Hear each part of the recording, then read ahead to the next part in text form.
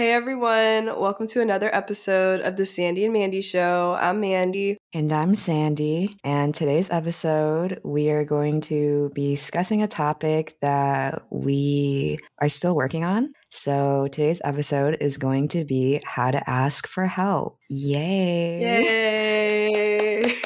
So we both came up with two separate lists again on just ways that we can ask for help. And I know the reason why I struggle with asking for help is because I've just grown up being hyper independent. Yeah, what that means is just like I don't really mind doing things alone. And honestly, at times I would rather suffer than ask for help, which is why I'm here today. Yes, I think I can definitely relate to Sandy on hyper independence just because, whenever you're used to people letting you down or whenever you're used to just not having the support that you would need, might as well just do shit on your own. And so I think with always doing things on your own, it can definitely be to your own detriment a lot of the time, or some of the time at least, just because with just the way society is, community is there for a reason, and we all help each other to have a better community, or just because,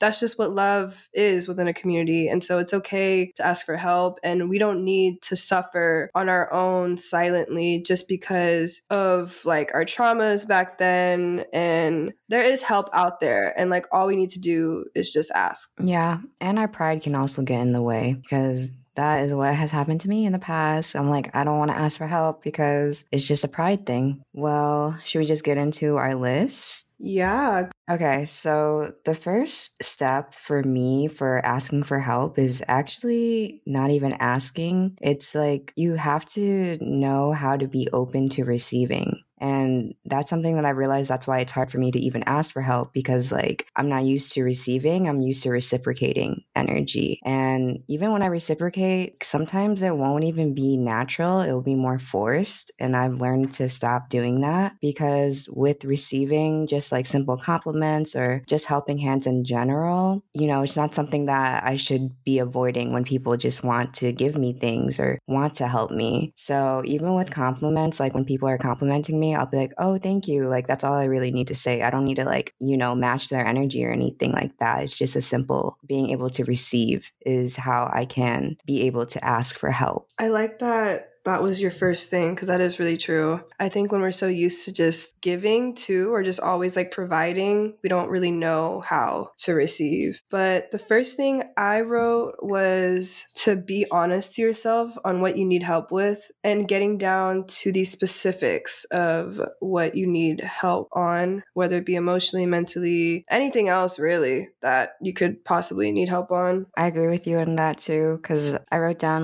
start with a list of what you need help on. So it's just in what areas of my life do I feel like I don't have enough energy to put forth for myself, but it could be done with some extra help. Yes. The second thing I wrote is figure out the people who you trust and feel loved by, and ask if they have the space to help and express what you've been struggling with and what you need help with. I like that one too, because I like the delivery part of it, asking them if they have space to do it. You're not forcing somebody to help you, and getting a reaction out of them. Yeah, I think it's good to always just really consider people's time, and everybody's going through something too. And this goes with emotional support, or whatever support or help you need with, just to make sure they even have the space to do it. Because I think whenever people are being asked, they might feel obligated to give. And I don't want to put people in a position to where they feel like they have to do something that they don't necessarily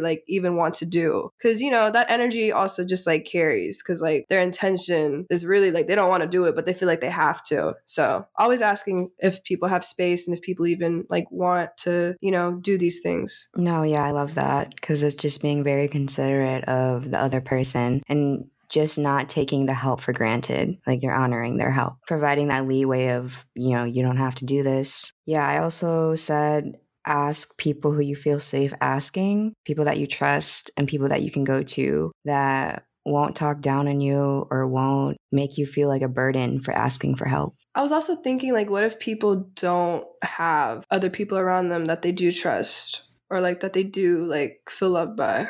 To speak it into existence, just speaking into the universe, like by yourself, or just praying for help and manifesting help, and it'll come. It's like very unsure of the timing of when the help will come, but as long as it's out there, then you're going to attract the energy type of thing, you know? But what would you say? I do agree like with that approach too. I know people probably just think they need help like now, or some people do need help like right now, depending on whatever the help is. So I would say like if it's like mental help, I would definitely like seek out professional help too. Like, you know what I mean? Or like going to a therapist, going to some type of specialist or something like that. Because I don't really know the specifics of what people need help on. I don't have a definite answer for that yet, and that's okay. We're still trying to figure out. Yeah, we're still practicing how to ask for help ourselves. Even while you're searching for help right now, I still think just speaking into the universe and like praying for what you need, like it will come to you. Also, for people who need financial help, I don't think it's ever a bad thing to seek for it online. I guess the only concern with that is like there are a lot of people who think people who need financial help are like faking it online, which can also be true. But I think if you're within the community and you have people who trust you in the community and all, that we can like boost whatever help that you need. Because I know people are always looking for like housing help, just financial help, and like just resources that we can share, you know? Like online can also be a place where you can ask. Recently, people have just kind of been making fun of people for making like GoFundMe's on Twitter and stuff. And, you know, there are scammers. Of course, there are people that like fuck it up for everybody else. But for the people who do for real need help and are posting that they need help, like fuck what everybody else thinks, bro. Like also if you want us to like boost stuff, like definitely just like send it our way and we'll share. My next point on how to ask for help, don't minimize your needs by saying, like, I hate to ask, or apologizing for asking for what you need, because your needs are valid and you definitely deserve help, like, as much as anybody else. And also, I got that point from Psychology Today, and it says to not minimize your needs with phrases like I hate to ask, because this suggests that their assistance is trivial and takes the joyous sense of accomplishment out of helping. After all, how am I supposed to feel if you hate to ask for my assistance? Which is a good point. And similarly, don't ask them to do you a favor. This can make people feel obliged to say yes, which is also a good other point. Yeah, so then that has me thinking, in what ways would we want to phrase asking for help then? Because people do approach me with, can you do me a favor? I have a favor to ask you. And it makes it harder to say no. How can we phrase it? I think it